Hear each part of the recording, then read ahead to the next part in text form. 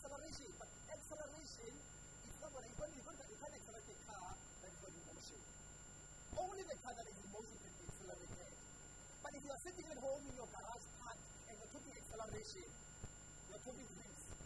Because a car that is not in motion, it can't be accelerated. Only the car that is already in motion. If you're driving a car that has a diesel engine with turbo, there's something when you try to accelerate, you press your acceleration. It's like it's cutting the petrol and then the turbo kicks in and then it moves. So you can't accelerate if you're not in motion. So get into motion, then it's easy for you to accelerate. You will be talking acceleration until your hair turns gray. And it's not going to happen in your life as long as you are not in motion. I want you to rise up and be in motion. Do something about things that you desire. If you want to head east and you don't know how you're going to get east, there's no bus, there's no taxi. Start walking. The bus will catch you there as you go east. If you want to study, go register. You see, all these things are like dreams. The mind can't tell the difference between reality and fantasy. And if you dream going to the university and register, you wake up, it's not your bed. It remains a nightmare because you haven't done anything about it. The difference between fantasy and reality is when you act.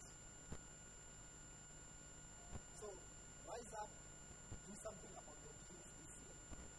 You have dreams, but those dreams will never be realized as long as you are not taking ownership. Invest yourself out of the garage. Put yourself on the highway. Then acceleration will come. Simple. So I want us to make a declaration. Can we all stand and make a declaration for this season, this great season? The Lord laid this in my heart. And I was saying, this is amazing. That when you go through difficulties, God allows them. Alright? He allows difficult times in your life so that He can help you pinpoint all the things that are not working in your life. You know what is not working because of the difficulty. If I go to school and the teacher will say to me, do you understand this psalm? And I say, I do. The proof that I understand the psalm is when I'm tested. If I'm going to create a car and then you can see, as long as the car is not tested, you put it on the road and then you accelerate the engine, you put it on full throttle, you're not sure whether that car is going to outlast other cars on the road. It needs to be tested. So when you go through difficult times, God is trying to reveal some of the weaknesses in your life. He's trying to build character out of you. He's trying to show you things that don't work in your life. Last year, I've seen a lot of things that don't work.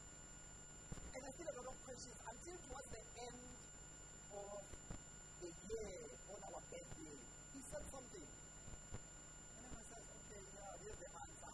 Because you can't go get an answer as when you're not looking for it.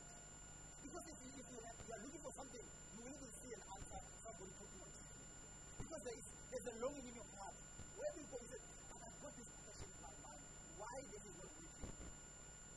But if you are in a coma, because there are people who are walking around every day and they are in a coma. You don't know whether life is going, are you making progress, or are you retarded? Are you retarded in life? And then, you know what, you will never know who to be a move. But if you have this desire, every day you wake up and say, this is not working, I don't know, I'm looking for an answer. And as long as you look for an answer, you will find one. 2017 is going to be an exciting year. Hallelujah. So I want us to make this declaration. It's going to be a simple declaration. One of the things I'm going to talk about today is celebrating little things. Because your victories, they lie in the non-obvious. Things that are not obvious, things that we all overlook, are the things that will lead us to our victory. So I want to make a small declaration. When attacked by the enemy. The prophet said to him, go to the army before, so that the worshippers before the army.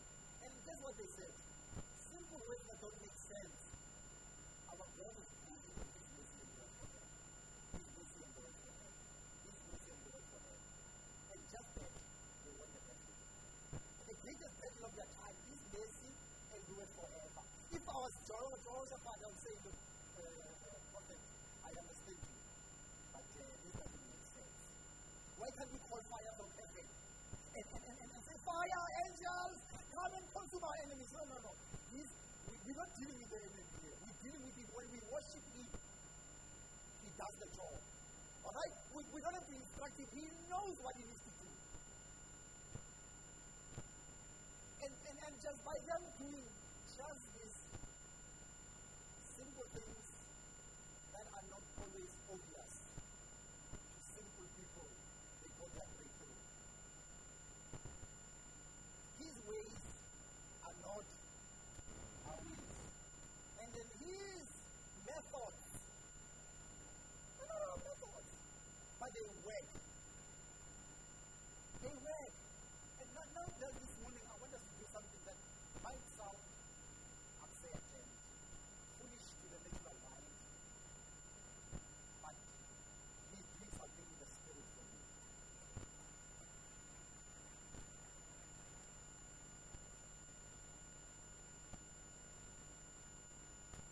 I want you to raise your fist and say, you are Alpha and you are Omega. You are with me at the beginning of 2017. You are already there at the end of 2017. My success, my blessing is guaranteed in 2017. I am the head, I am not the tail. I am above, I am not beneath. I am blessed every day of my life. In Jesus' name, it shall be so. Amen. Hallelujah.